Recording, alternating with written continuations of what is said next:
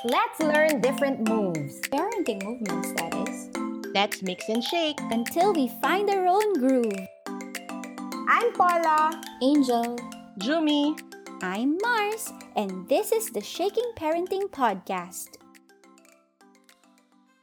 We would like to remind everyone that nobody is really an expert in the philosophies we are discussing here, except the ones who created it themselves. We chose our guests because we've seen their passion in their chosen philosophy, and we would love to learn with them. Our goal here is to share these learnings with you, and then who knows, maybe it will encourage you to dig deeper and go further. Let's begin. Hello, everyone. Hello to our listeners here. Today, we will discuss a topic close to my heart.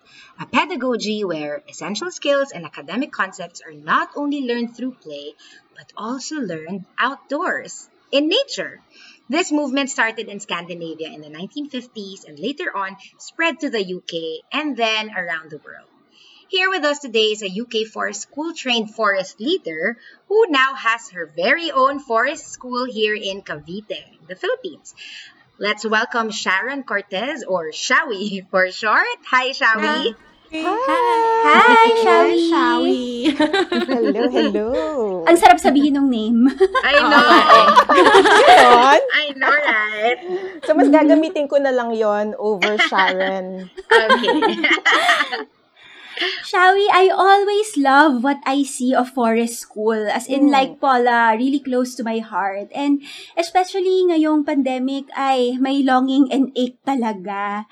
So, siguro yon, i-enjoy ko na lang na pag-uusapan natin siya today. So, sige, in simple terms, how would you describe forest school? Okay, in simple terms. So, forest school is an approach to learning that takes place in the forest or out in nature where children are in charge of their learning through unstructured free play. Yan. So, if there's a quote that resonated with me, hindi siya talaga parang forest school philosophy, but it's one by Lao Tzu. So, he says, nature does not hurry, yet everything is accomplished. Oh, yes. I Oh love my gosh, Mars, favorite natin yung quote Favorite na ko yan. yan, yes. Ano ulit yun? Nature? Ulitin natin. Yes. Sige. Kasi ang ganda talaga. Ulit. Diba? Oo. Masyado akong na-excited. Na-interrupt know. ako, kaya ulitin natin. Oo, sige. So, Lao Tzu says, nature does not hurry, yet everything is accomplished. Ganda. Ganda. Ang ganda. Oh, saan na kayo? Nasa Nagka-moment of silence. Nakaikot na kami kaagad. So Okay. this quote does not refer to nature itself lang, but also to your child as well as being part of nature. So, 'di ba? So that means yung education ng mga bata na usually like for us we hurry it na parang dapat 6 years old, grade 1 ka na, ganyan. Correct. We shouldn't really worry about it because trust that everything will be accomplished. So, going back to your question, for the listeners to clearly understand the forest school philosophy, I'd like to share yung principles of forest school. Yan. So, yung principles na to, these are backed by established learning theories or pedagogy. So, hindi na nag-imbento ng mga theories yung gumawa ng forest school. So, I will be sharing with you 6 forest school principles. Ito yung UK-based. Kasi, iba ang North American principles. I think there's 7 or 8. Pero, parang pwede mo rin silang, I mean, they're similar, ganon. Oo, so dahil ang training ko ay UK, so UK ang i-share ko sa inyo. Ayan. And so when we talk about the forest school principles, it just says, or it answers yung what makes it a quality forest school. If you want to be purists, yung parang the truest sense, yan. Pero syempre later on, we will discover na you can, tweak, lalo na ngayong lockdown, which I will be sharing later. Okay? Are you ready? Number one, so unang-una is it happens outdoors in nature. So, sinasabi natin forest school, pero parang forest? Dapat ba forest? So, this stems from the idea of yung biophilia, which translates to love of life. So, tao, we are naturally drawn to anything living or moving. 'Di ba? Kaya parang pag nasa labas ka, makakita ka ng puno, parang medyo kumakalma ka because of this phenomenon called biophilia. Biophilia. Yes, biophilia. So, nature has a calming and restorative effect on children. So, kapag ang bata, when he feels he's in a safe place, the learning is easier. Yung hindi siya stressed, yung kalmado lang, 'di ba? Mas may napipick up ka kapag kalmado ka. True. What else? So it's done in nature because compared to a classroom, it provides a lot of space. Na yun naman talaga ang kailangan ng bata, 'di ba? So hindi classroom, but they really need a lot of space because they run. I mean, how they learn is they touch, they experience, very sensorial. So they listen, they feel, they sometimes even taste kapag may foraging activity, ganon. Yon. What else? It's in nature because paano ko ba sasabihin to? So it has to be in the same place regularly because we want to establish a relationship with the environment. So for example, kunyari, meron kaming pinupuntahan na farm. We always go there to the same, hindi yung exact Iba-iba. area ha. Oo, pero like the farm na malawak. So marami rin naman silang pwedeng puntahan doon. So what it does is that because they see it all the time, they go to it regularly, then they become attached to it. So may relationship, they're connected. And what it does is it teaches them to become environmentally responsible. What else? From nature or forest, there's a lot of loose materials. So what it does lang is, dahil nga wala siyang purpose in the sense na hindi lang siya kotse. So for example, ang stick, a stick can be a wand, it can be a gun, it can be a toothbrush, it can be a sword. So you're helping or you're supporting the child's creativity with the loose materials present in nature. So, also, tulad niyan, yung practical side, hindi ko na kailangang mag-worry na, ay, anong lalaruin ng anak ko? Or parang anong toys na dadalhin ko? Anong materials? Wala na, because nature is very rich in those loose materials. Plus, the favorite part, feeling ko, is wala kang liligpitin. True. I super agree with that. Yes. Diba? Diba? Pag kunyari nasa beach, yung sand. Diba? Parang, sige, okay lang. Tapon mo lang. Pabalik sa sand. Diba? Iiwan mo na lang siya, diba? Oo. So parang yun yung beauty ng nature. Also, it's ephemeral. O, diba? Ito yung bagong word na natutunan ko. I love. Paki-define nga, ephemeral. Lasting for a very short time. Ayan, si Thank Jumi. you. Okay. Student. Student. Sino yan? type Bigyan ng 5. 1 point. Si type 5 po. So it doesn't last a long time. That's what nature provides. 'Di ba? Kunyari, ngayon may makikita kang bulaklak. Siguro in a few days wala na. Ngayon may makikita kang yan, for example, yung dragon fruit.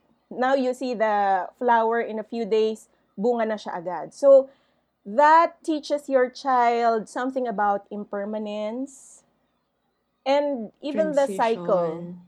Transition, yung cycle ng buhay. Yon. It comes and goes, di ba? Oo, that nothing is permanent and change is the only thing. That's permanent. Change, that's permanent. Oo. Yes.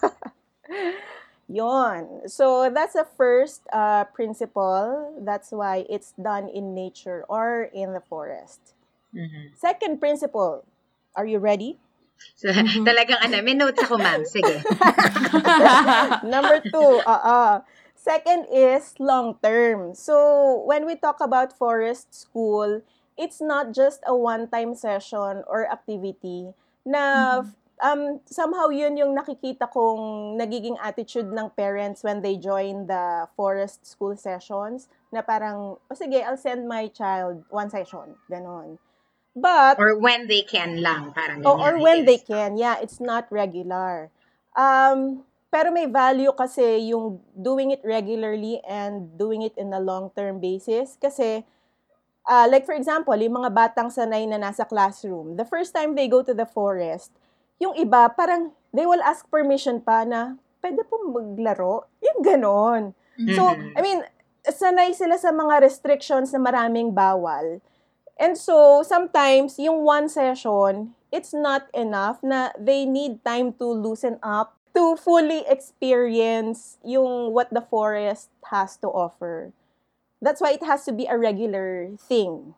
Okay? And kids are sensitive to feeling rushed. So, kapag lagi silang namamadali, it creates stress and it limits the imagination. Mhm. Also, ang development naman ng bata, di ba, it doesn't happen overnight. Yes. So, you cannot go to one session of forest school and expect na the following day, resilient na siya, confident na siya, Correct. and so on. No, it doesn't work that way. So, it has to be long-term and regular. What else? So, ito, I think, this is something na parang alam niyong forest school right away that it happens whatever the weather is, rain or shine. Diba? Sa Scandinavian countries nga, nagsusnow pa, pero they're still outside. They're still outdoors. No such Because thing as bad weather nga daw, no? Exactly. No such thing as bad weather, only bad clothing. Yan. That's So, responsibility ng magulang na maayos yung pananamit. Pero eto ka ha, pansin ko lang dito sa dito sa Pilipinas, yung pamangkin ko na lang, 'di ba pag uulan, susuotan namin ng kapote. Ayaw. Tatanggalin. Ganyan din anak ko eh. Minsan gusto niya mag-boots, pero minsan gusto niya talagang ma-feel. Which I think is okay, diba? Yeah. Oo, kasi naman sa atin, kahit umuulan, okay lang dahil warm. Yes. Warm yung ulan. Mm-mm. Compared sa ibang bansa na mas malamig, Oo. frozen They delight. really need, sa kanila clothes is life talaga. Parang, kailangan talaga. Oo. Oo. Tayo parang kahit, sige, maghubad ka na lang dyan. Oo. Correct, diba? Okay na Carry yan. Magsando ka lang sa ilalim ng ulan. Diba? Okay lang talaga. Truth, yun. So, that's the Mas second malamig pa nga principle. pag nakadamit eh. Totoo. Kasi yeah, parang, yeah. ano yung sabi nila, pumapasok yung lamig sa'yo. Parang ganon. Diba? Diba? Yun yung parang nararamdaman mo Yeah. literally. Yeah. Mm-mm. Yeah. Sorry, teacher. Sorry. Carry Sorry lang. po.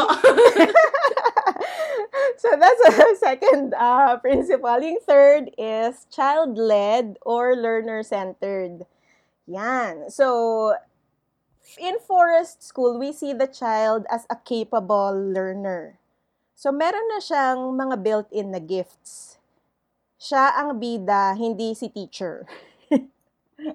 So, ang pedagogy naman na pinaniniwalaan ni forest school dito is yung discovery learning ni Bruner. So, Okay. in simple terms, sinabi lang doon na kapag yung learner ang nakadiscover, mas natatandaan niya. Mas nagsistick yung lesson. Kasi, di ba, even for us adults, I remember nung nagpa-forest school na kami sa isang farm dito na malayo, nakakita ko nung medyo exotic. Exotic for me kasi first time ko lang siya nakita. Alam niyo ba yung ang tawag nila utot-utot Hindi. Ano yun? or pusa-pusa? Ano So, siya? Halaman ba Okay. yun? I will Yeah, try it to sounds like an describe. halaman. Yeah. It is. Oo, halaman It siya. is. Okay, okay. Oo. Google ko nga. It grows in the wild, syempre. Imagine marble-sized passion fruit. Okay. Oh, Na-imagine nyo na? okay. So kulay Okay. kapag ripe kapag hilaw siya green, kapag ripe na yellow. Okay. Now, imagine that passion fruit covered in something like feather ba? O parang, kaya siya tinawag na pusa-pusa eh. Kasi parang, Para siyang para siyang rambutan covered. din, oh. Ay, sorry, Na, ginugugol ko siya. Tama ba to? hindi rambutan eh. Ibang, oh Yung my may, goodness. pero siya ba yun yung parang leaves na ano? Parang balahibo. I mean, Oo, na nag-wrap around sa kanya. yeah. So, Okay, I see it. you have to pry it open para mapitas yung yung Sige. passion, yung mini passion fruit. Ganyan. So, Yun. edible nga siya. It is, oo. So, I mean, going back, so when I saw it, like for me, uy, nag-stick siya sa akin because I discovered it. Yes. True Oo. naman. So, the same thing happens with the children. Instead of just reading it in a book, I mean, the child will be more into it kapag siya mismo yung nakadiscover. Yon. So, it's also similar to yung tinatawag na inquiry-based learning. So, the child really initiates learning. Ganyan. So, ibig sabihin nun, there's no lesson plan. Hindi yung agenda ni teacher ang masusunod. Kasi, I mean, by definition of the word education, from the Latin educo, di ba, ang sabi doon, education means to induce or to draw out or to develop from within. I'm pretty sure you have encountered yung quote na sinasabi nila na education is not a filling of a pail but the lighting of a fire. Yon. So, yun yung isang pinaka-foundation ni Forest School. So, ano ba yung gift ng bata? Kalkalin mo. Ganon. Honor it, kumbaga. Yes. So, the children come up with their own solutions and their own answers through play. And yung mga challenges na sineset nila sa sarili nila. Also, under this principle na learner-centered are the two learning theories. Una is multiple intelligence, which I think you'll also be discussing or Yes. Oo, Yes. yan. So, it's honoring the child na meron siyang multiple intelligence, hindi lang academics or hindi lang musical. Yon. So, it's honoring that. So, for example, yung musical, kung ang gift niya talaga, inclined siya sa music, pwede siyang mag-forest school na wala siyang ibang ginagawa, kundi magtambol-tambol lang ng tubig. I mean, it's okay. It's okay in forest school because we respect the child. And also, the second learning theory doon, aside from multiple intelligence, is yung schema. So, yung trajectory, rotation, transporting, enveloping, ganyan. So, when you see it sa bata, you recognize that, okay, meron siyang pinagdadaanan. I mean, may natututunan siya. Literal na may pinagdadaanan siya. Oo. So, hindi mo i-interrupt or hindi mo siya i-distract. So, that's principle number 3. Number 4 is risky play. Yan. Okay? So, I think this one is medyo signature. Signature Forest School. Forest So, School. So, from the term risky play, unang-una, we believe that a child learns through playing. Di ba sabi nga sa Montessori, play is the work of a child. So, same din sa Forest School. Yun yung paniniwala namin. And also, that yung risk naman, from the theory of Mortlock. So, si Mortlock, binanggit niya na ang isang tao, meron siyang 4 levels of risk. So, yung lowest stage doon is yung laro-laro lang, ganyan, na enjoy-enjoy lang siya. The second stage is yung adventure. So, nag-enjoy na siya, na-excite na siya, and yung existing capabilities niya na i-explore niya na. So, for example, yung pag-akyat sa puno, yan. So, the third level is frontier adventure. Ibig sabihin nun, this is like the best experience kasi yung may challenge na nangyayari. And Okay. parang konti na lang, pag na-exceed mo yung limit na yon, comes the fourth stage, which is misadventure or being forced into a challenge beyond his capabilities and usually resulting in negative emotion. So ito yung gusto nating i-avoid. So it's Okay. recognizing that, okay, ang bata pala, they undergo levels of risks. So our role is to identify, kaya niya pa ba? Or nag-e-enjoy pa ba siya? Kasi if it goes beyond that, then parang nawawala na yung essence nung learning. So instead na ma-reach mo yung goal na, yes, parang, ay, maiinis. Yung parang gano'n, nawawala yung value nung risky play. Okay? So ano ba yung risky play na pinag-uusapan natin? So when we talk about risk, hindi lang siya yung parang puro danger, but it also talks about trying out new things, yung hindi mo alam kung ano bang mangyayari, ganyan. Pag tumalon ba ako, pag nag-jump ba ako dun sa stream, matutumba ba ako or nakatayo pa rin ako? Yung mga ganon. So it's their attempt to encounter and manage danger. So it's testing their limits and kung what they're comfortable with. Yan. Kasi ang goal ng risky play is that they feel a sense of excitement and achievement. Ganyan. Ang possibilities lang doon, syempre, yung injury. But the good thing is when the children are exposed to risky play, they learn to manage yung fears na yon. Ano ba examples ng risky play? So there are 6 examples. So unang-una, great heights. Pag umaakyat sila, tumatalon, or yung sasabit, ganyan. Hanging. Second example is rapid speed. So kunyari, pag nag-swing sila, yung swing na sobrang taas, ganyan. Or sliding, or running, yan. Third example is use of dangerous tools. So in forest school, we don't have toys, di ba? We don't have materials, but we have tools such as knives, saw, yung lagare, o kaya itak, ganyan. So that's another example of risky play. Fourth is exposure to dangerous element. Pag nasa tubig, kunyari nasa waterfalls, kasi ang possibility nun is drowning naman. O kaya fire. So when we set fire, set up camp, ganyan. And yung mga bangin-bangin. So that's another example of dangerous element. Number 5 is going to unknown environments. So yung disappearing or getting lost.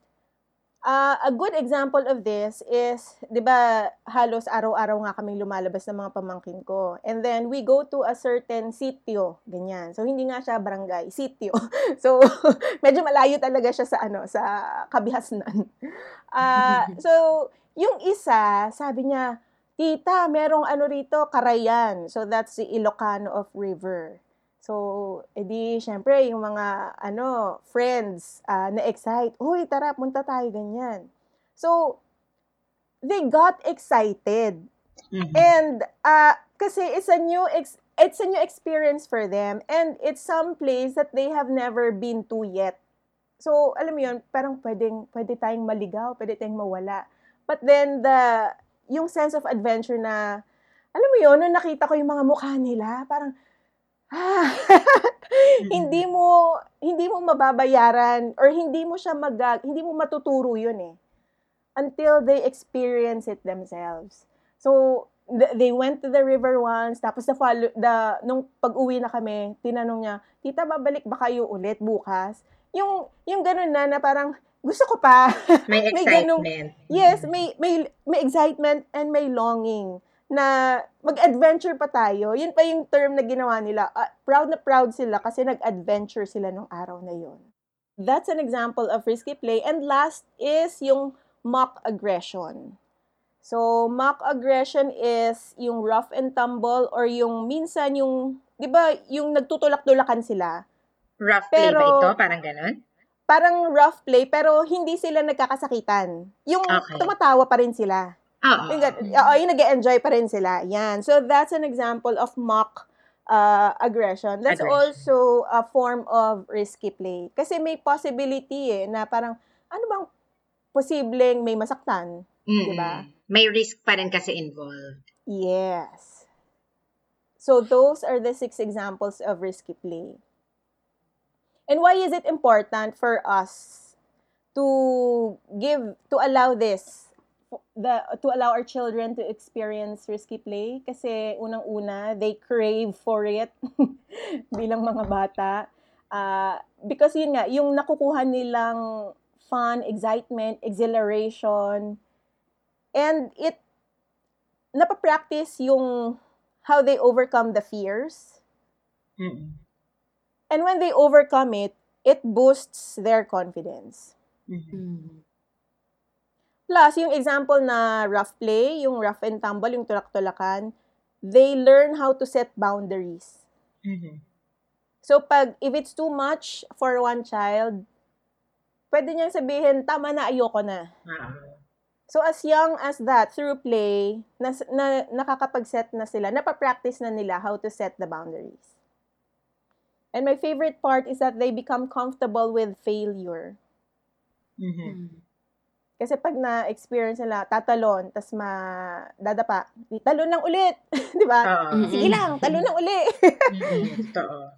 And the beauty of that, because it translate to real life.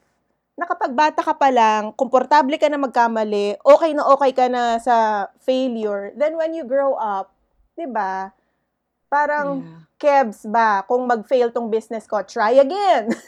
Oo, hindi madaling panghinaan ng loob, kumbaga. Yeah. So, kapag tinanggal na, on the other side naman, on the other end of the spectrum, kapag tinanggal naman natin tong risk na to, what happens is that they become clumsy, so they're more prone to accidents and injuries kasi hindi nila kabisado even how their body works.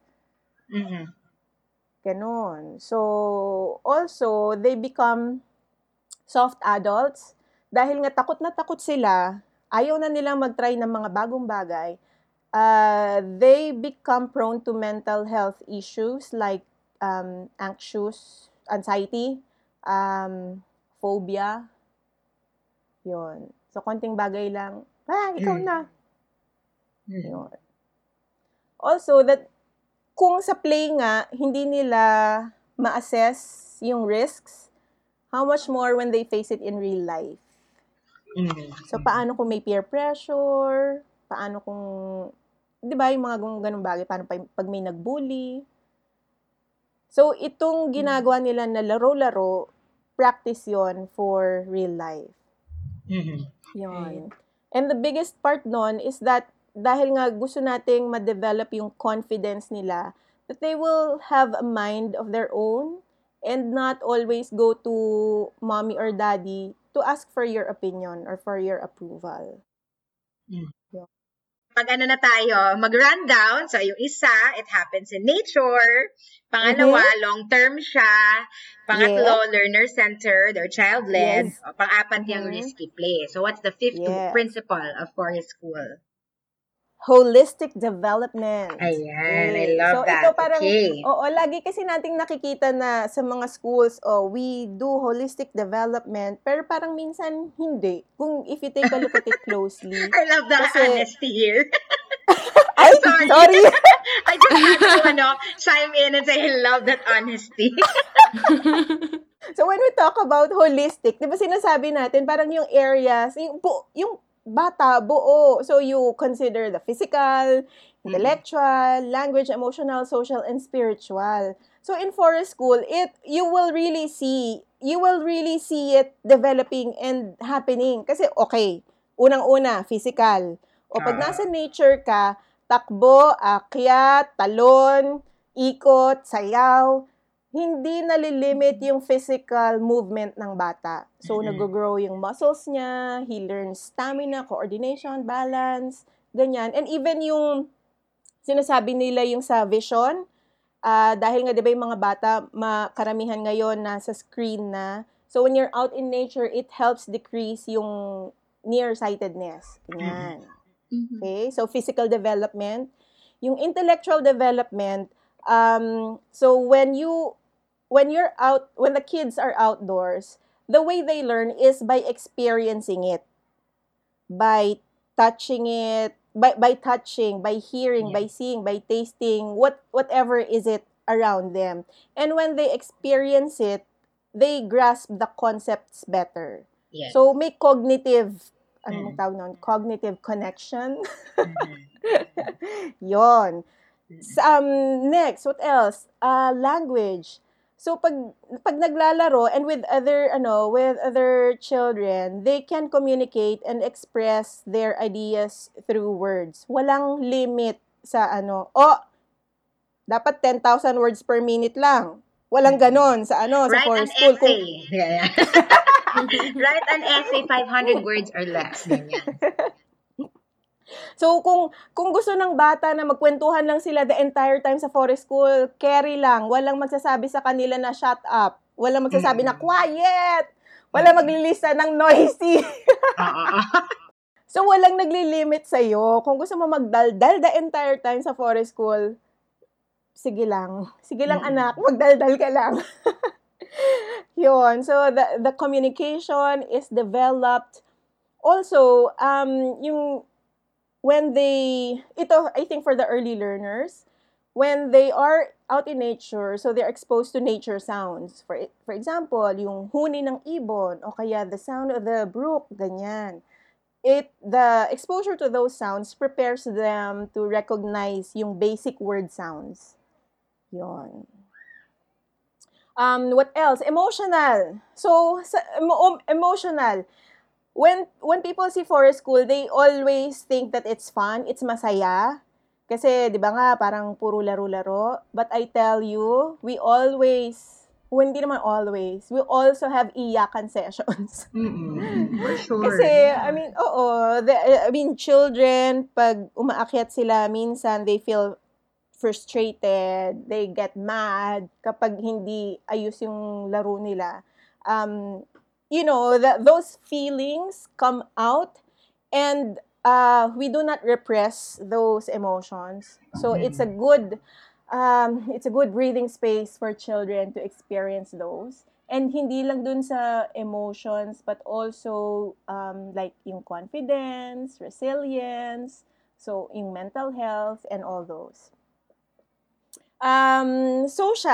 The social aspect of it, syempre, pag nasa session yung mga bata, hindi ako hindi ako nag-group by age. So, minsan, tulad ngayon, nandito ako with my pamangkin, iba-ibang age range nila. So, Eli is 2, Debbie is 5, then there's ate who's 6, there's ate na 8, and then there's 11 ata. So, medyo broad, 'di ba? Yung parang medyo watak-watak yung age range nila. But it's beautiful to witness how they play together. Kasi like the older kids, they step up, and sometimes they feel what it gives them is yung sense of responsibility na, uy, ate ako, yung I will take care of you. Yun. So for them, the act of being able to help, the act of being able to be kind to the younger kids, napakagandang dynamic. Yan. What else? Spiritual. So when you're out in nature, it's not yung religious sense, but the child will have an awe and wonder, or yung parang may sense of place siya. Minsan, ewan ko kung na-feel nyo na to pag namumundok kayo, na parang, ay, ang liit-liit ko. Or parang, ay, ang liit lang palang problema ko. So, that's what nature does. on the spiritual side. Yan. So when each of these areas are addressed, then what you have is a wholly developed, wholly developed child. Number six na tayo, guys. Okay. Eto Parang, na. parang ang dami ko na nasabi. Ano ba yan? First question pa lang to. First question pala. Oo nga. So, last is qualified forest school leader. So, yung forest school leaders, we are not teachers, but we are coaches. So, when we say coach, we are observers. We witness how a learner develops. So, ano ba yung mga skills? Bakit ba kailangan qualified? Kasi unang-una dapat familiar ka sa pedagogies. Pangalawa, you should display outdoor skills. Marunong ka mag-tie ng knot, marunong kang mag-set ng fire, marunong ka gumamit ng tools. And then what else? You ensure the safety of the children. So there's risk-benefit process. And we also study about woodland management. Yung tinitignan mo rin yung ecological impact. Pag lagi bang nagpupunta doon sa lugar na yon, makakalbo ba? Something like that. And focused on the process, valuing the process, not just the outcomes. And of course, yung professionalism, that's why we train, kasi gusto namin na kung ano yung quality na nare-receive ng mga bata sa Denmark, sa UK, same din yung quality na ma-receive nila dito sa Philippines. Nice. And I thank you. Yahoo! Yay! I love it. No, thank Pagod you ako though dun. for I know.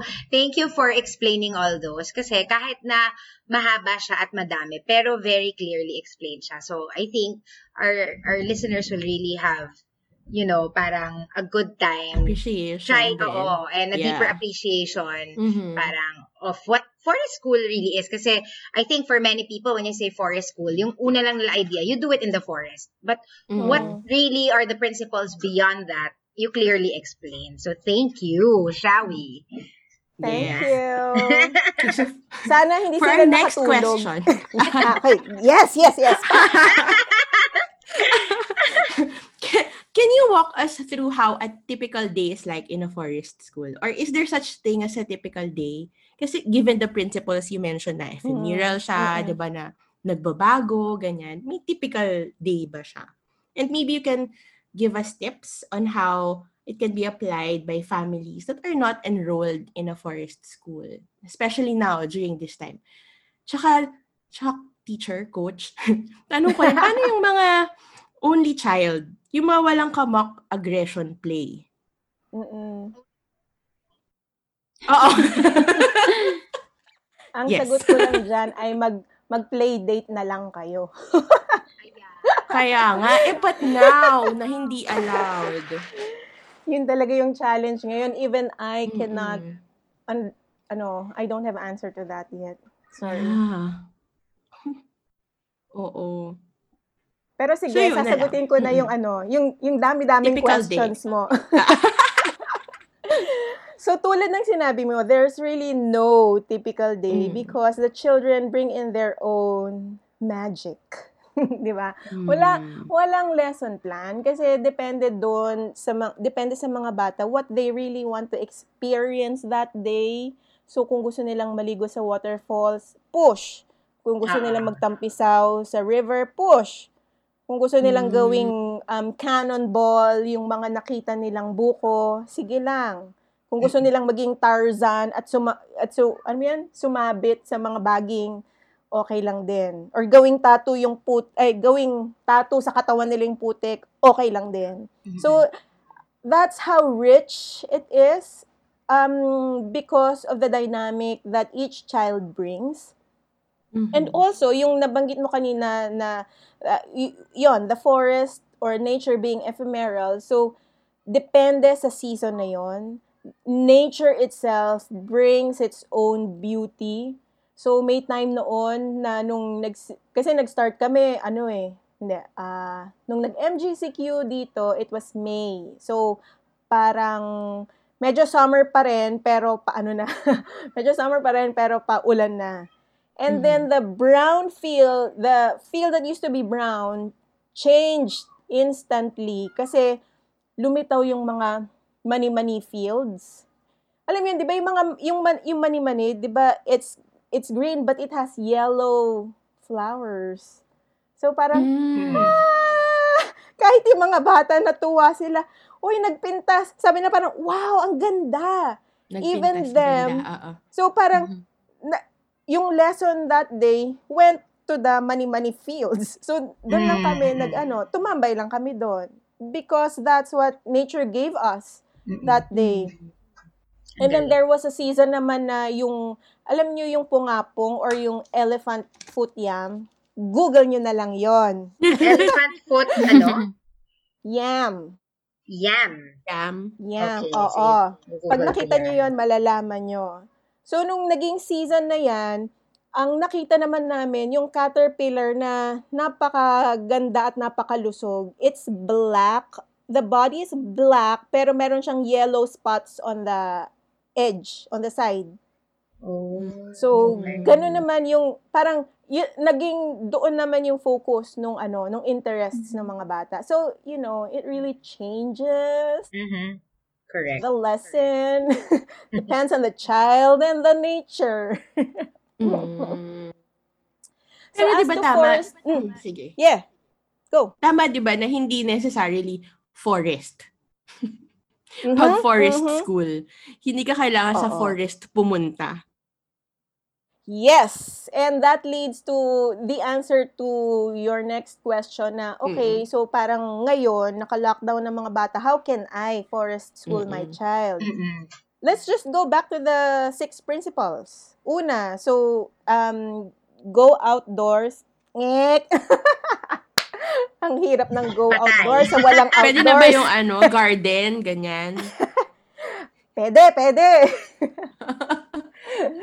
So, when we talk about nature naman, so if you have access to space, mabuti yon. So, kung may garden kayo, mabuti yon. Ipagpasalamat natin yon. But kung wala naman, there are several ways that that your kid can interact with nature. So, pwede kayong mag-collect ng rainwater, or yung magtanim. Kasi 'di ba pag may mga halaman, may tanim, then there's soil they can dig or they can play with, or you probably have rocks doon sa mga halamanan nyo. And then you will also be inviting insects and worms kapag meron ng life sa bahay ninyo or sa space ninyo. Or pwede siguro yung bird feeder to invite yung mga ibon. So yung activities na yon, just to bring nature closer to you, that's okay. Sometimes even minsan kapag maglalakad lang, like kunyari dito, kalsada lang, kasi kapag maglakad ka lang, meron ka nang ma-experience sa nature, tumingin ka lang sa sa langit. Nature yan, di ba? Oo. Or kapag umulan, merong putik or puddle of water. Nature din naman 'yon. So that's for the nature part. Pangalawa, so we're going back to the 6 principles so that you can apply it on how to forest school your kid. So pangalawa, yung long term na sinasabi natin. So just be intentional. Schedule outdoor time as you schedule the reading time or math time. Kung hindi kaya ng 1 hour per day, maybe once a week. Yung mga forest school sessions abroad in UK and I know in Singapore, ang sessions nila weekly, every Monday, ganyan. Pangatlo, learner-led, child-led. I'm sure this is easy for you bilang Montessori moms kasi you follow the child. So you just step back and be led by your child's curiosity. Next is yung holistic development. So try that when you go outside, it's not always about academics. So try to hold back from academicizing. If there's such a term. give your child space na parang, okay, hinga tayo, nasa outdoors tayo, hinga. And then let him initiate kung ano ba, what are the things that's interesting to him. And what else? Risky play. So you just let your child play. And then last, as a forest school leader, I guess this one will refer to you as the adult. And probably you can get everyone on board. So your spouse, your yaya, if you have, or kung sino man care minders ng mga children. So that's how you can forest school. I gather, no, sa mga lahat ng shinare mo, thank you again, that in forest school, you really follow the children's interest as well.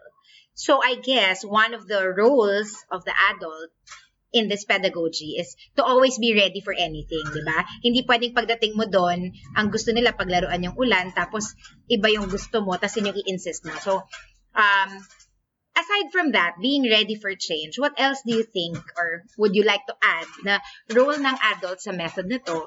And also, yung isang tanong ko about this, if, syempre kami para sa amin, bilang isa lang yung mga anak namin, madaling i-follow yung aming anak. Pero paano kunyari, 5, 10 na yung children mo na nasa forest, tapos lahat sila iba-iba yung gustong gawin. How do you deal with that?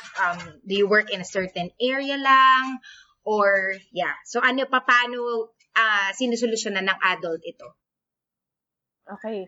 So, tumpak mo yung follow the child. Okay, thank you. But aside from that, yung, first of all, isang theory na pina-follow namin is yung Maslow's hierarchy of needs. So, parang at the bottom is yung basic needs ng bata. Kumain ba siya? Nakatulog ba siya? You know, yung basic. So, we make sure na parang, mami, siguraduhin mo na kumain na ha, bago mo ipadala or nakatulog ng maayos. Yon. Another is the flow state by Mihai Csikszentmihalyi. So, ibig sabihin nun, when you notice that a child is engaged in something, you do not interrupt. Okay. Another role of the adult is yung community. You make the children safe.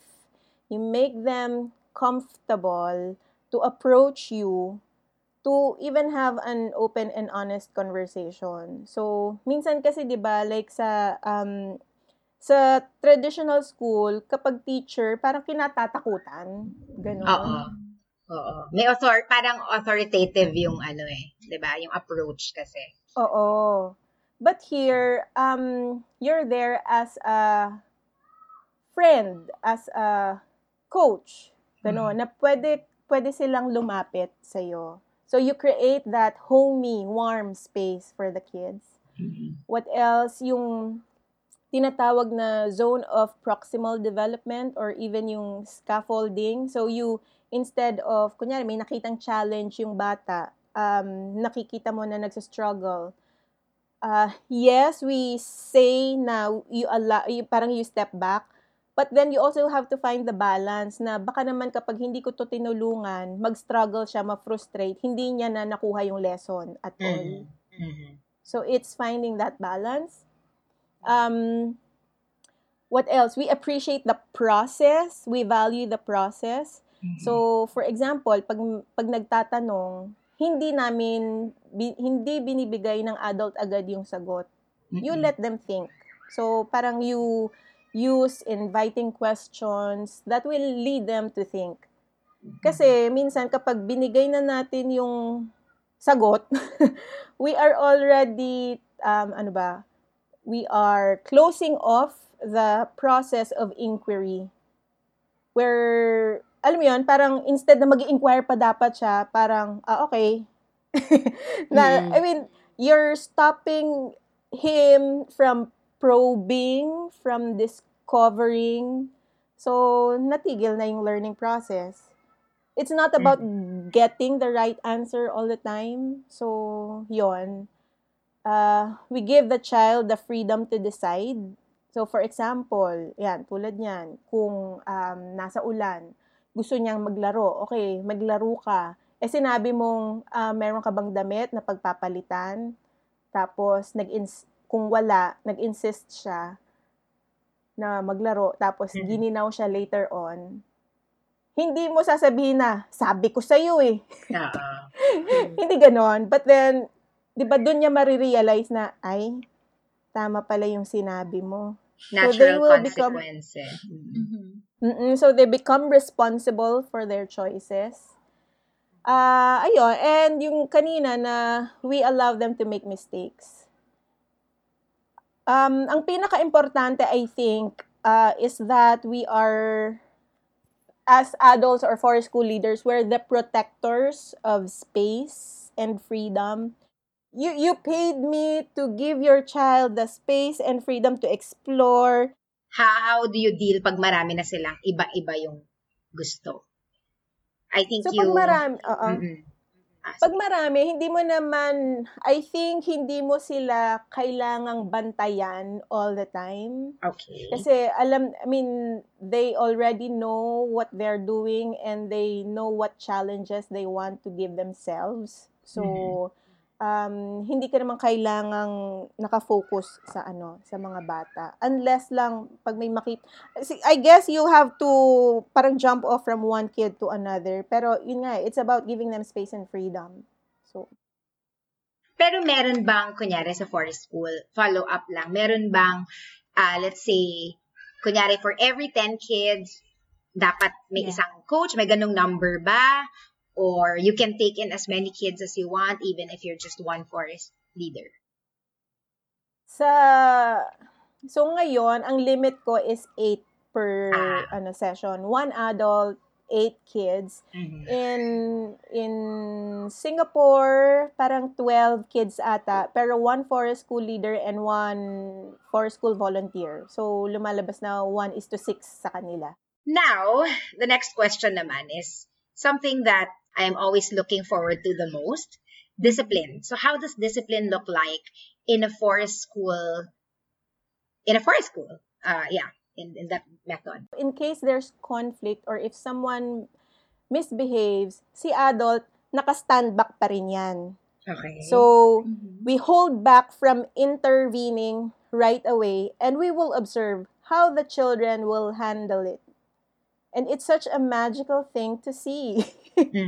Kasi, di ba kasi parang, may rumble, may away, default, adult, intervene, turuan mo. Pero with forest school, ang approach is, adult, step back ka muna, tingnan mo, ano gagawin ng mga bata. And it's amazing because, the kids are so pure and so innocent na, for example, itong si Debbie tsaka yung pinsan niya, si Sander, pag magkaasaran yan, o yung isa, sasapukin. Kasi magagalit siya. And then, in just 2 minutes, bati na naman sila. Tapos naglalaro uli sila. So parang, in that scenario, sometimes, the adult doesn't have to intervene because they resolve the conflict themselves. Pero paano kung, let's say, have you ever had an experience with one child? Kunyari, isa pa lang yung nilabas mo. So, hindi siya child-to-child interaction, but more like, meron ka bang rules na siniset before you go to the forest? Perhaps something like, we don't touch mushrooms or something, I don't know. Like, something that could pose real danger for children? May mga ganun ba? Or no need naman for those kinds of things?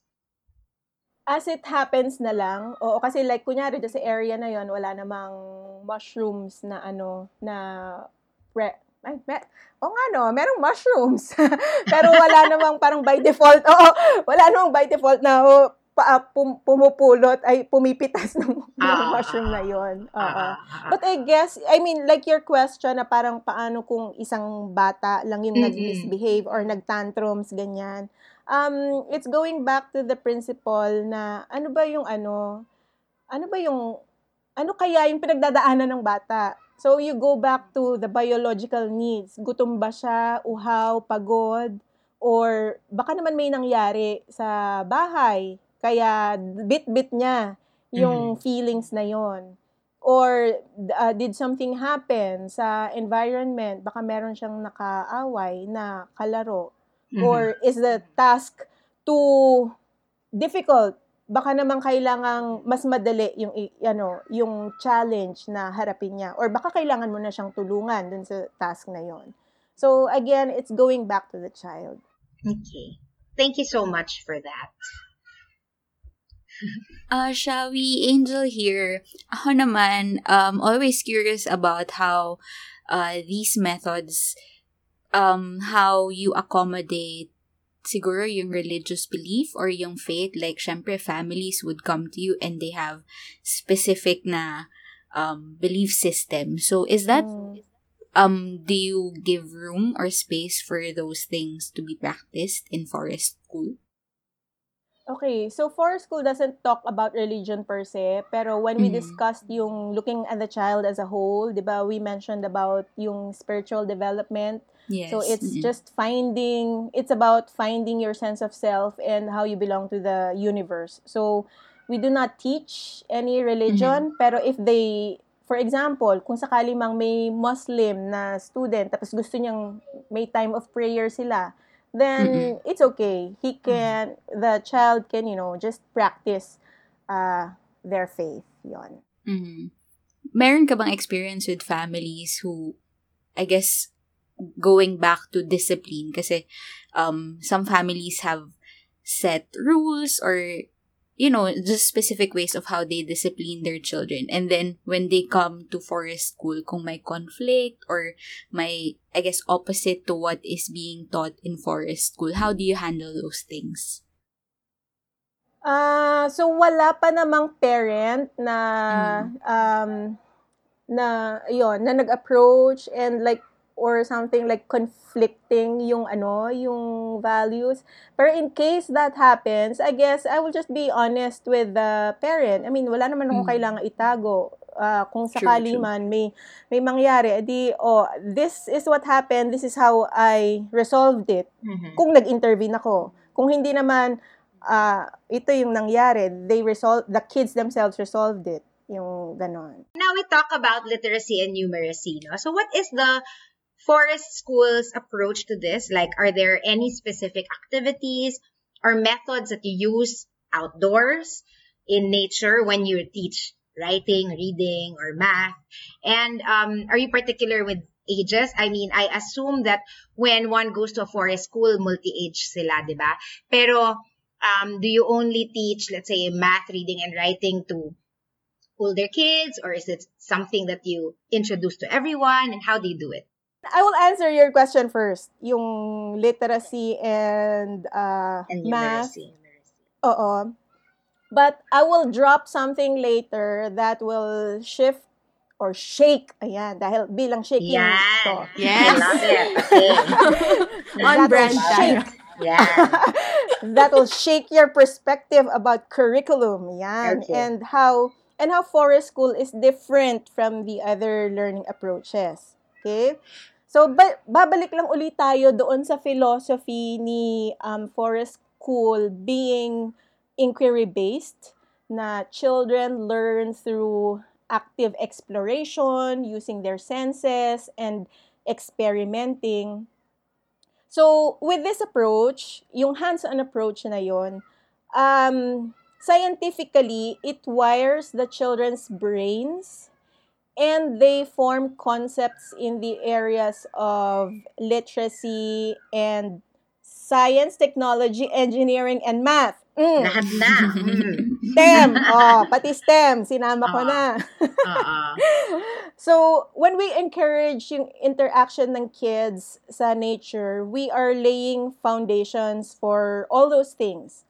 So, for example, in literacy, ang basis niyan is the dialogue, the conversation that we have, that the children have with each other.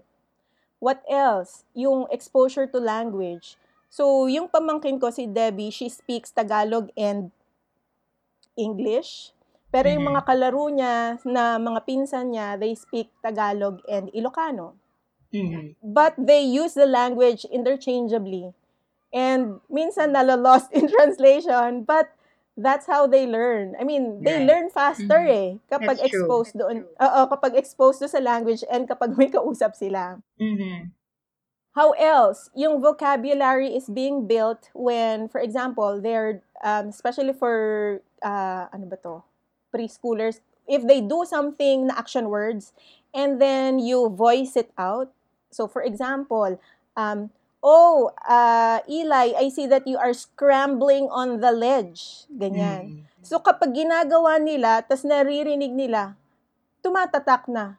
Okay, Yeah. scrambling pala 'tong ginagawa ko. Ledge pala 'tong inaakyatan ko. So bago pa man magkaroon ng mga worksheet, their vocabulary is enriched already, especially that they are physically engaged doon sa while you're introducing the words. Right. And sabi nga, when you use the words, do not dumb down. Mhm. Kung spongy, spongy. Gamitin mo. Kung thorny, thorny. Scrape, rustle, float, sink. So, Mm. do not think that they will be intimidated with big words. Mhm. So, also, yung dramatic play, yung pretend play, that's the Okay. best way for them to practice their conversation. Yan. Another way of preparing them for literacy is journaling. So this one, I learned when I attended a workshop naman. US-based naman sila. US-based Okay. forest school. So they have, part of the session, they have what they call sit spots. So parang yun yung reflection time ng mga bata. Quiet time, ganyan. And so each of them have a journal, a notebook. So pwedeng drawing, pwedeng sulat, or itong interesting, nakakatuwa, yung isang child, what he did was he just smeared his journal with dirt and soil. Aliw. Diba? Yeah. Ang Yeah. cute! And that's his journaling. Kasi nga naman, di ba? Totoo naman. Oo. True naman. Ayun. May And actual sample siya.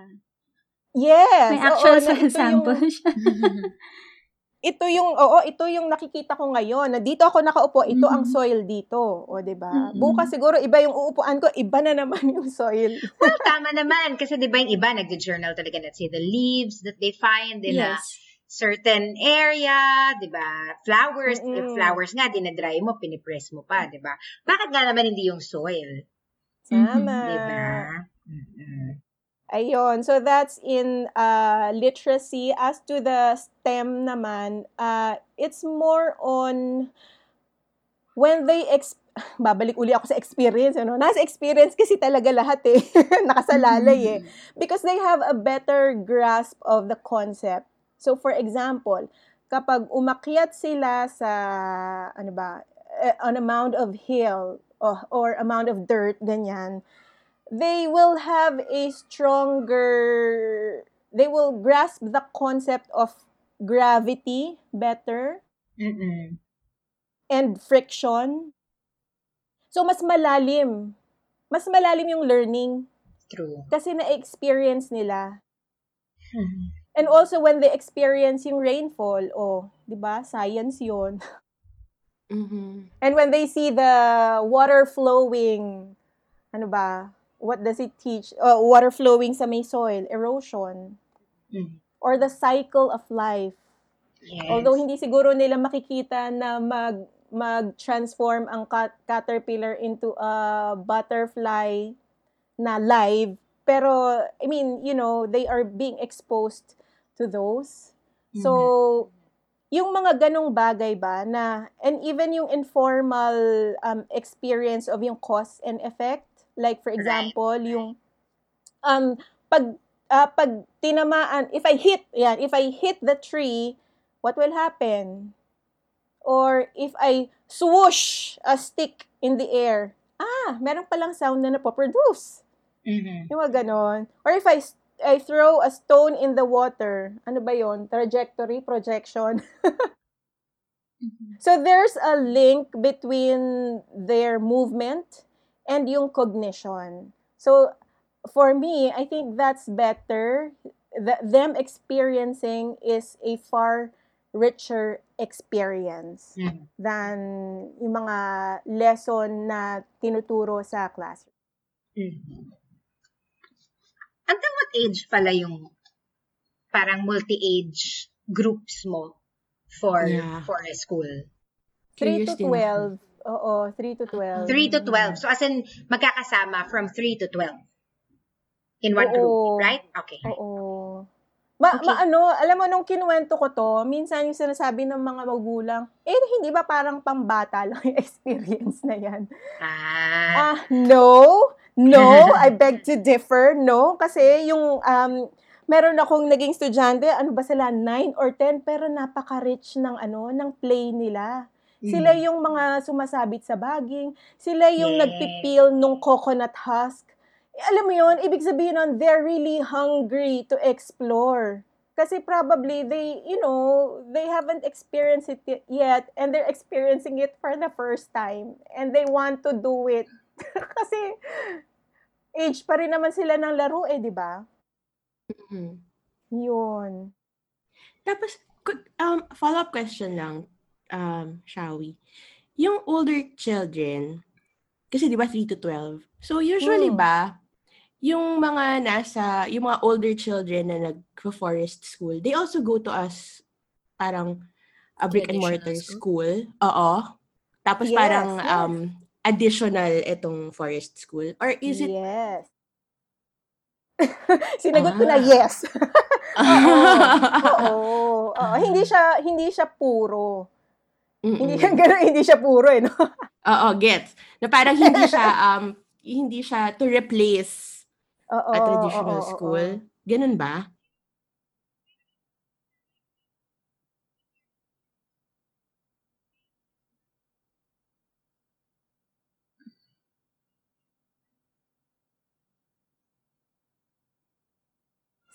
So yung Singapore, I know weekly yung kanilang sessions. And even in UK, pag nakikita ko yung mga postings nila ng booking or sessions nila, weekly din. So yours is also like that, Shawi, weekly din? Oo. Okay. Ang pangarap ko, yung forest kindergarten, na araw-araw, pupunta yung mga bata doon. Pero hindi pa carry ng powers ko. So that's for kindergarteners. Yung ganun. Yung daily, yeah. But for the other age groups, weekly yung recommended. So everywhere around the world, anywhere around the world, pagka ganun na nga, sabihin na natin nasa 8, 9, 10 na yung anak mo, yung idea talaga is the forest school is a supplement to their other school. Tama ba? Enhancer. Tapos sa kindergarten, enhancer siya.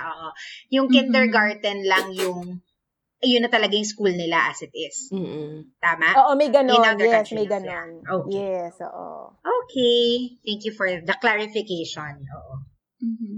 Shawi, you're mentioning no lesson plan. Kanina sinabi mo hindi yung agenda ni teacher or ni coach ang nasusunod, di ba? And I think yung principle of no curriculum lumalabas talaga in the way you answer the questions. And in my mind, I understand that no curriculum, following the child, etc. But example like, say, you mentioned kanina, you're always going back to the same place, di ba? For example. And in that place, pag ganitong season, may ganitong creature or fruiting yung ganitong tree or plant. Do you find a chance to introduce that to the children if may chance, if may rest within the forest school session, or if, for example, a child is parang, kunyari, sitting down lang siya and observing, ganyan. Or basta ganon, pag may chance, do you introduce things like this? Or you mentioned kanina, if a child throws a rock, they see and experience trajectory. Do you follow up with that in the next sessions? Ganyan. So siguro, yon, if it's no curriculum, can you tell us also more about that no curriculum? Oo. So yung introducing new lessons, tinry ko yan. So but then, yun nga, we always go back to the child. So one time, gumawa ako ng stickman. So when you introduce, hindi talaga siya na, alika, umupo ka rito, gagawa tayo ng stickman. Hindi ganon. Parang how we do it is, kami, the adult, we will do it. So kapag may lumapit, may interested, then interested sila. If not, no. Because walang silbi. Hindi naman sa walang silbi, pero iba yung level of learning kung sila mismo yung interesado. Ganon siyang principle. But what I want to talk about, yung na-mention ko kanina na I want to share something that will shake your perspective about curriculum. Yes. Oo. Kasi, so nung nagpa-prepare ako for this interview, sabi ko, ayan na naman, tong academic na naman, tong math na naman. So I quickly searched. Sabi ko sa DepEd, mismo, syempre sa atin, DepEd kindergarten curriculum, and I saw that the domains that we're familiar with. So, for example, socio-emotional development, values development, physical health and motor development, aesthetic development, mathematics, physical and natural environment, language literacy, and communication. So, parang ito yung domains na nasa DepEd curriculum ngayon for kindergarten. Pero, what I found out was, merong kulang. Na yun yung, there's something missing. Kasi, there are 7 domains na meron sa Philippines. But, what's missing is the most crucial domain, which in the United States, they call it, quote, approach to learning, unquote.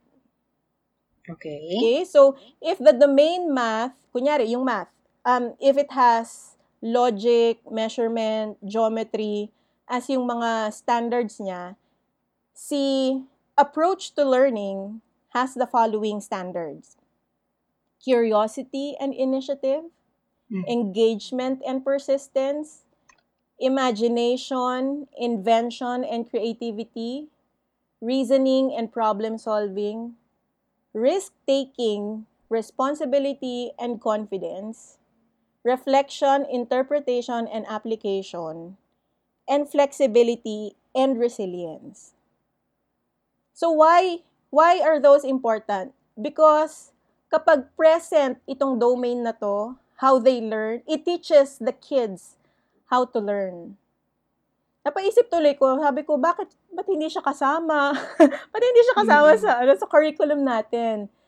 Because these standards, itong mga nabanggit ko, ang hirap kasi i-measure niyan in short-term outcomes, na parang, paano mo masasabi na resilient yung anak mo? Diba? Or paano mo masasabi na risk-taker siya? So, it's hard to quantify and teach systematically, lalo na pag nasa loob ka ng classroom. Yes. But if taken outdoors, it's the perfect environment for the kids to learn all of these. So, even sa US, hindi siya, alam mo, even sa US, yung mga preschools doon, hindi lahat ng schools present yan. Minsan, 3 lang yung ilalagay nila. Siguro curiosity lang kasi yan yung madaling i-measure.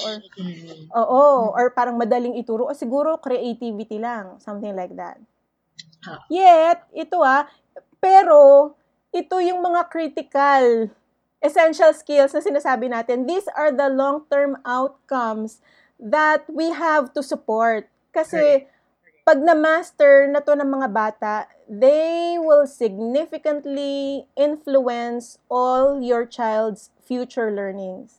So, kapag persistent siya, alam mo yun, kapag persistent siya, curious siya, creative siya, bit-bit niya na yan hanggang sa paglaki niya, and it will be connected to his long-term academic achievement. And if you get it right, the rest of the academics, math, science, whatever, it's gonna be easy kasi marunong na siyang matuto.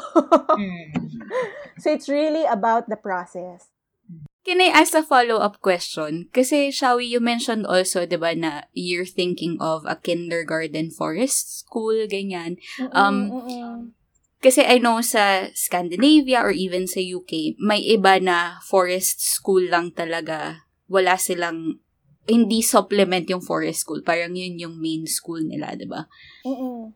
So, parang, because you also mentioned DepEd, and na-curious ako, paano siya mag-mismatch? Paano siya mag-click kung qualitative yung how the skills or kung ano yung needs ng children measured versus sa quantitative kasi yung curriculum ng DepEd di ba? I guess babaguhin mo na yung DepEd, ganun. Pwede! Pwede, no? Pwede! Baguhin natin! I guess, at the end of the day, it'll all boil down sa magulang na ano ba ang gusto mo para sa anak mo. It's something I really cannot decide upon, and it lies on your hands as a parents.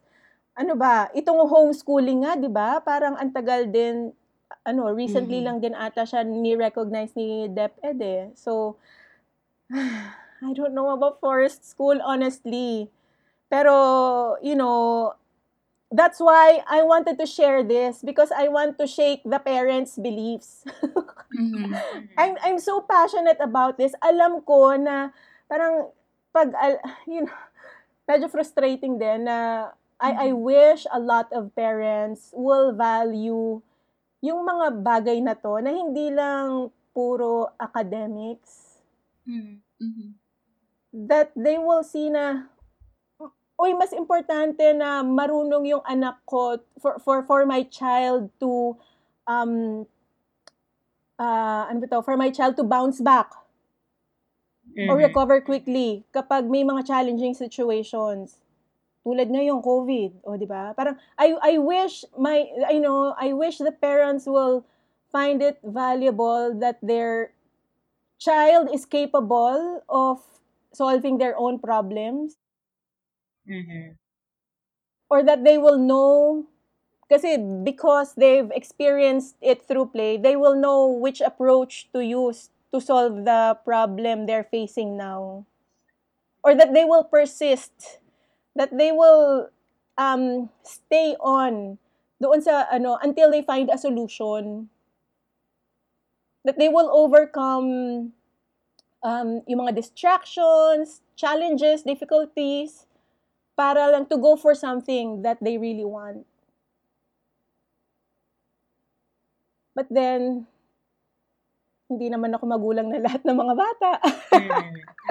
So, I will just, one child at a time, one parent at a time. True. I will just be telling this, itong option na to. So that the parents will see that there's another way how they can raise their kids na, buo. And going after what they're really meant to be doing. Na may gift yung anak mo eh. Diba? Kalkalin mo. Kalkalin mo yung gift ng anak mo. And use your child's gift, whatever yung gift na binigay sa kanya, that he or she will be able to use that genius to serve the world. May hugot kasi ako dyan eh. Ganun. Ang ganda. Kakaiyak. May hugot kasi ako dyan eh. Gusto ba i-share a hukot? Hindi kasi parang ako as a child, napaka-achiever ko. So, grade school, high school, o honor student, ganyan. And, tapos college, o magandang paaralan. Tapos, di ba parang yung mindset na, dahil masaya yung mga magulang ko kapag successful ako, dapat magaling ako sa academics. Parang wag na sa arts, wag na sa sports, kasi hindi naman nare-recognize yan, di ba? Yung parang, I have to be good with my grades or in papers, because for me, that's being successful. But what happened is that I never really figured out what I wanted. Kasi parang yung mindset ko, dapat tama tong ginagawa ko. Dapat ko ano yung sabi ng teacher, yun lang, kasi yun ang tama. I was afraid to explore. I was afraid to pursue whatever I wanted in life. 40 na ako nung na-discover ko yung gift and passion ko about nature and education and kids. But then I guess it's, the beauty of it is it's never too late. Yeah. Everything Yes. is accomplished. Medyo kailangan i-process talaga to ng maigi. I guess I wanted to ask then for parents or families with children who have special needs, kasi I gather very accommodating yung forest school sa iba't ibang kids or kung iba't ibang lifestyle, ganyan. But more specific, na-mention ba siya sa training nyo or may experience ka ba how to accommodate yun, children with different or unique learning needs? Okay, so ang nabanggit lang sa training namin is that forest school is for everybody. That's it. pero walang training specifically. Oh, okay, how do you deal with it? Pero for me, again, balik ka lang dun sa ano ba yung forest school principles. So unang-una, nature, okay? So children with special needs will benefit from being in nature. I think parang siguro dun sa may autism ba yun, there are two kinds ata. You either reduce the stimuli or the extreme end naman is offer a You rich provide, sensory yes. stimulation, ganyan, for the child to explore. So either way, nature meets that. Kasi if you want to Yeah. reduce stimuli, 'di ba, nasabi nga natin, it has a calming effect. So Correct. there's less stress and anxiety when outdoors. And in the US, they have what they call yung quiet zone or sit spot. Or mag-designate kayo ng area. Oh, okay, ito yung quiet zone natin. If you feel that something is too much, pag may batang pupunta doon, ibig sabihin noon, hindi natin siya pwedeng i-disturb. Something like that. Okay? So, that's to reduce stimuli. Tapos, on the opposite end naman, yung rich sensory stimulation, well, nature. So, may mga naririnig ka, di ba? Meron kang hinahawakan sa mga kamay mo, may naaapakan yung paa mo, and so on. So, that's nature. Pangalawa, going back to the forest school principles, learner-centered approach. So, personalize ang learning ng bata, and they have a lot of freedom, and they are not being controlled. So, kung gusto niya na nakaupo lang sa tabi the entire time, then we respect that. Kung gusto niyang makimingle with other classmates, okay lang din. Kung gusto niyang magkalkal lang ng dumi the entire time, okay lang din. Because the focus is on the child. Yan. Pangatlo, holistic. Well, I think nabanggit ko yung kanina, like yung kunyari sa social skills, gusto niyang mapag-isa lang, edi siya lang. He can do solitary activities by himself. Noon. What else? Risk. So the child has the option to do risky activities. He can create the challenge that he makes for himself. And when he does something, for example, kunyari, gusto niyang paano ba? Mag-whittle. Ano ba Tagalog doon? Like, kunyari yung stick, gusto niyang i-sharpen, parang ganon. And if he does it very successfully, then it builds his confidence. And he learns about resilience. And kasi try and try siya hanggang ma-perfect niya yun. And it builds his self-esteem. And what else? Yung yung forest school leader, what's the role of the adult? So in forest school, lahat actually learner. Kasama kaming leaders. So we are encouraged to reflect along the kids. So kami as leaders, ang role namin is to investigate. Again, ano ba yung pinagdadaanan ng batang to? How can I help? How can I support? Ano ba yung gifts niya? Meron ba siyang sensory needs ngayon or meron ba siyang communication needs? So, that's how forest school accommodates yung children with special needs. If we look back again to the philosophy. You actually discussed earlier the difficulty and frustration put forth on just academics, lalo na sa society natin, di ba, napaka-academic-centric. And that we want to shake that. And that's a huge, huge challenge. Are there any other challenges in applying forest school philosophy in the Philippines? Dami. Lalo na ngayong COVID. Yeah. Okay, so unang-una, dalawa to ha. So dalawa in the sense the challenge ng forest school and pangalawa is challenge ni parents. So yung Okay. challenge ni forest school, syempre dahil nga it's a new concept, my challenge all the time is creating awareness. Mhm. Kasi 'di ba, parang hindi pa naman, ewan ko, siguro 1 out of 10,000 Filipinos or 1 out of 100,000 know about forest school as compared to, Mhm. let's say, Montessori. So just Mhm. the awareness itself is a challenge. So for me to be able to tell parents about it, that's a challenge already. Pangalawa, if I want to offer a very rich experience, so yung access to nature that I have, for example, in Amadeo, ang challenge naman doon is yung distance. So, I've had children coming from Metro Manila pa and children coming from Bulacan pa. So, yung distance traveling from their home to the school itself. Yeah. What as traffic pa. Pagdating doon, pagod na yung mga bata, tulog na. And yung consistency, so like what I mentioned earlier, the perception of parents that it's a one-time activity na gagawin mo lang siya once. So, it has to be broken also. And also, what else? Yung concept din ng parents na yung, laro-laro lang, yung ganon.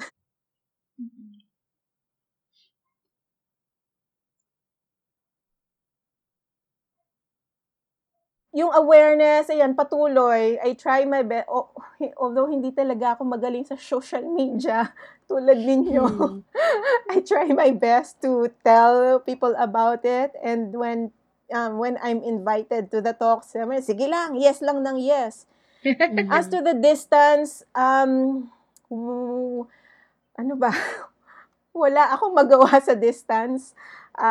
Kasi me being based in Cavite, but I plan to raise other forest school leaders in different areas para naman maging accessible sa sa Yeah. ibang mga bata. Oo. Yun. What else? Yung isa pang challenge ko is the land, the property itself. So I'm just renting out sa Alitap-Tap, Mhm. and because the property is a private, yung may portion doon na residential area talaga eh. So may mga restrictions. Although napakaganda ng lugar, parang okay, itong area lang ang pwede niyong puntahan. And syempre, hindi rin ako pwedeng magputol-putol ng puno doon as Correct. much as I want to. Yun. Tapos, so that's the challenges as a forest school. Ang parents naman, yung lagi nilang concern is, so if they want to forest school their child, yung access to nature. Yan. I mean, tulad ngayon, lalo ng lockdown, so hindi makalabas. Yung iba, yun, wala talagang access to nature. What else?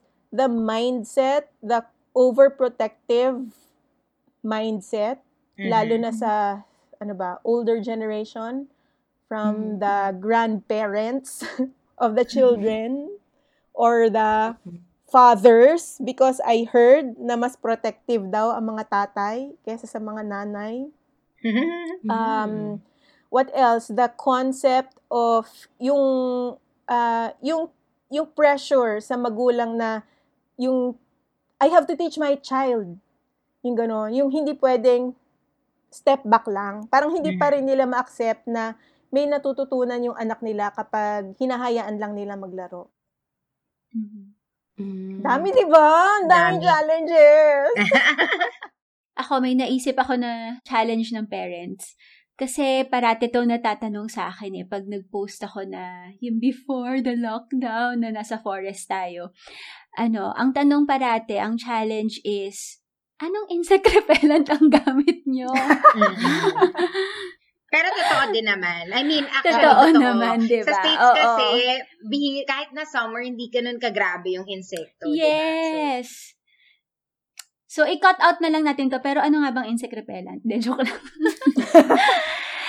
Shawi, you mentioned you trained in UK, right? Can you tell us more about what the training was like? And may formal certifications and courses and degrees ba here in the Philippines? Okay. So, yung course na tinake ko online, Mhm. so the lessons are, I have to access it. Kasi nga, parang inisip ko noon, hindi pa ata carry ng powers ko na pumunta sa UK para mag-aral. I mean, Oh, napakalaking investment compared to just taking the online course. So, Mhm. buti na lang meron silang online course and they give you 1 year to finish it. And then Okay. if you don't, you will extend and you have to pay. Okay. Oo. The training itself, to be honest, hindi naman niya siguro papakinggan to, no? Kasi Tagalog naman tayo. Tagalog naman. Just in case lang mag-wonder kayo. Kasi, so, we have a separate Facebook group. Okay. And karamihan, so di syempre mga classmates ko doon, mga UK din sila. And one of the complaints they're saying is that, bakit parang wala naman kami natututunan? Kasi walang Okay. teaching. Alam mo yun, parang maglalagay lang sila ng 5, 6 paragraphs. Tapos the rest, you research it na. So, kung hahanapin mo yung value for money, parang, edi sana nag-research na lang ako. ang ano lang doon, syempre, ang value lang doon is from the group itself, merong support from the forest school leaders na pwede kang mag-ask ng questions.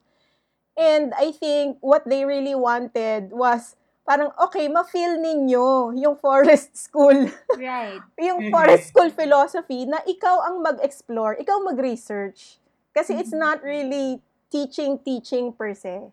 Ganon. So, ganong mindset. Kaya nung ano ko nga yun, sabi ko, ay. So, after that, to be honest, I had to extend mine kasi medyo tinamad ako and because of the challenges na kailangan ko maghanap ng estudyante, kailangan ko maghanap ng location, those were the challenges I faced. I extended. But I am happy to announce that I am now a qualified level 3 forest school leader. I saw nga in your description. Congratulations. Thank you. How about book recommendations for those who want to know more about forest school? There's one that I like, yung Lens on Outdoor Learning. But they're teaching more on, syempre, outdoor learning, not forest school. Pero yung nabanggit ko kanina na approach to learning, that's where I got it from. Sobrang it will enlighten your mind about how the children learn and acquire those qualities, those standards. Feeling ko yung mga books din ni yung For Nature lang in general. Sino nga yun? Richard Louv ba yun? Richard Oo. Yes. Yeah. Pero it's not really focused on forest school, but just really learning in nature or bringing kids out to nature, to the outdoors. Okay, shall we? As much as we don't want to end this, we wanna let you share some final words, siguro for the parents as encouragement, and share also where we can find you online, because you mentioned that it's hard to, to disseminate information about forest school. So maybe you can promote here also. Okay, so ano ba? So after listening to the forest school philosophy, the parents, you really have the choice to adopt it kung if you see it fit sa anak ninyo. But I want you to take a look deeper. Ano ba? Define, ano ba? What does a successful education look like to you for your kids? Going back to the quote by Lao Tzu, nature does not hurry, yet everything is accomplished. So, bilang magulang, tulad nga ng sinabi ni Paula, just take it easy. Lalo na pag nasa labas kayo, take it easy and lift any pressure you put on yourself. Kasi the kids need the space and freedom to enjoy their childhood. Give them permission to get dirty. Meron naman mga panlaba dyan. Forest school is a very fun approach to learning. I mean, like right now when I see my pamangkins, I am glad that I have given them the joy of their childhood na kadalasan ngayon, minsan hindi na rin natin nakikita. And also, my heart beat ba nung may isang mommy na nag-send sa akin ng message. Sabi ng anak niya, "Mommy, I don't want to go back to my school na. I want this school na." So parang nakakataba ng puso. And sometimes to them, laro-laro lang. But, little do they know that if you forest school them, you are setting them up for success. Tulad nga nung nabanggit ko kanina, if I was able to shake your beliefs about including the domain approach to learning into your kids' curriculum, then I will consider myself successful.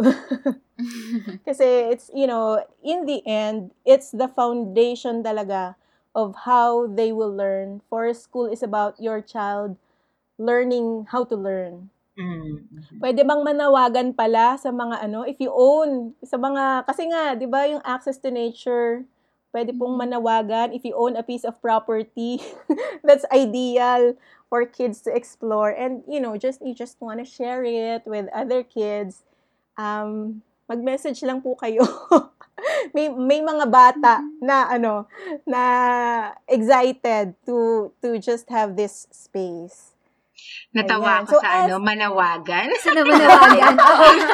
Sorry sa napakalumang reference Parang ko. Pero talaga, 90s pa ata. Inday Badiday. Inday Badiday. Exactly. Parehas tayo. I love it. Siya! Oh my God!